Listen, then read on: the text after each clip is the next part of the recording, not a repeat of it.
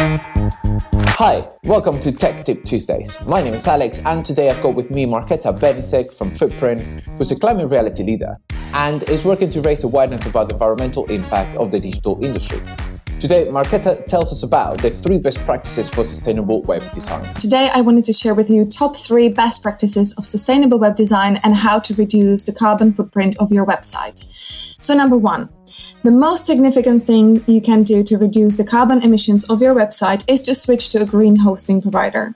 That means that your website and any digital services for that matter should be hosted in data centers that are powered by renewable energy.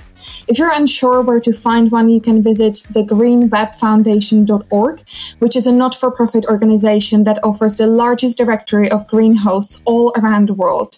So you can find one that is closest to you, check their credentials, and see if they'd be able to meet all of your requirements. Secondly, you should optimize your website to be as efficient as possible, both in code and design. So you should consider things like page speed, mobile optimization, user experience, accessibility. All of these factors are really important, not only for the performance of your website, but also for your ranking. So from web development perspective, you should always try to make your website as small as possible so that it's fast to load. You can achieve that by eliminating unused code, using less third-party JavaScripts that are often very code heavy, or optimizing images on your website, reducing their size to a minimum, and opting for system fonts rather than designer fonts that are often quite bloated.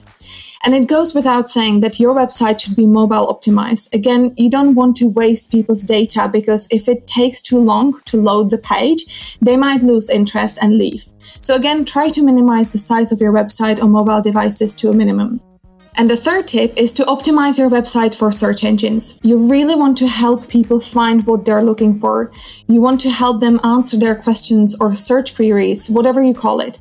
So first of all, you can achieve that by understanding your audience better. You need to know them really well in order to understand how to communicate with them, what they want to know, what channels they use, and so on.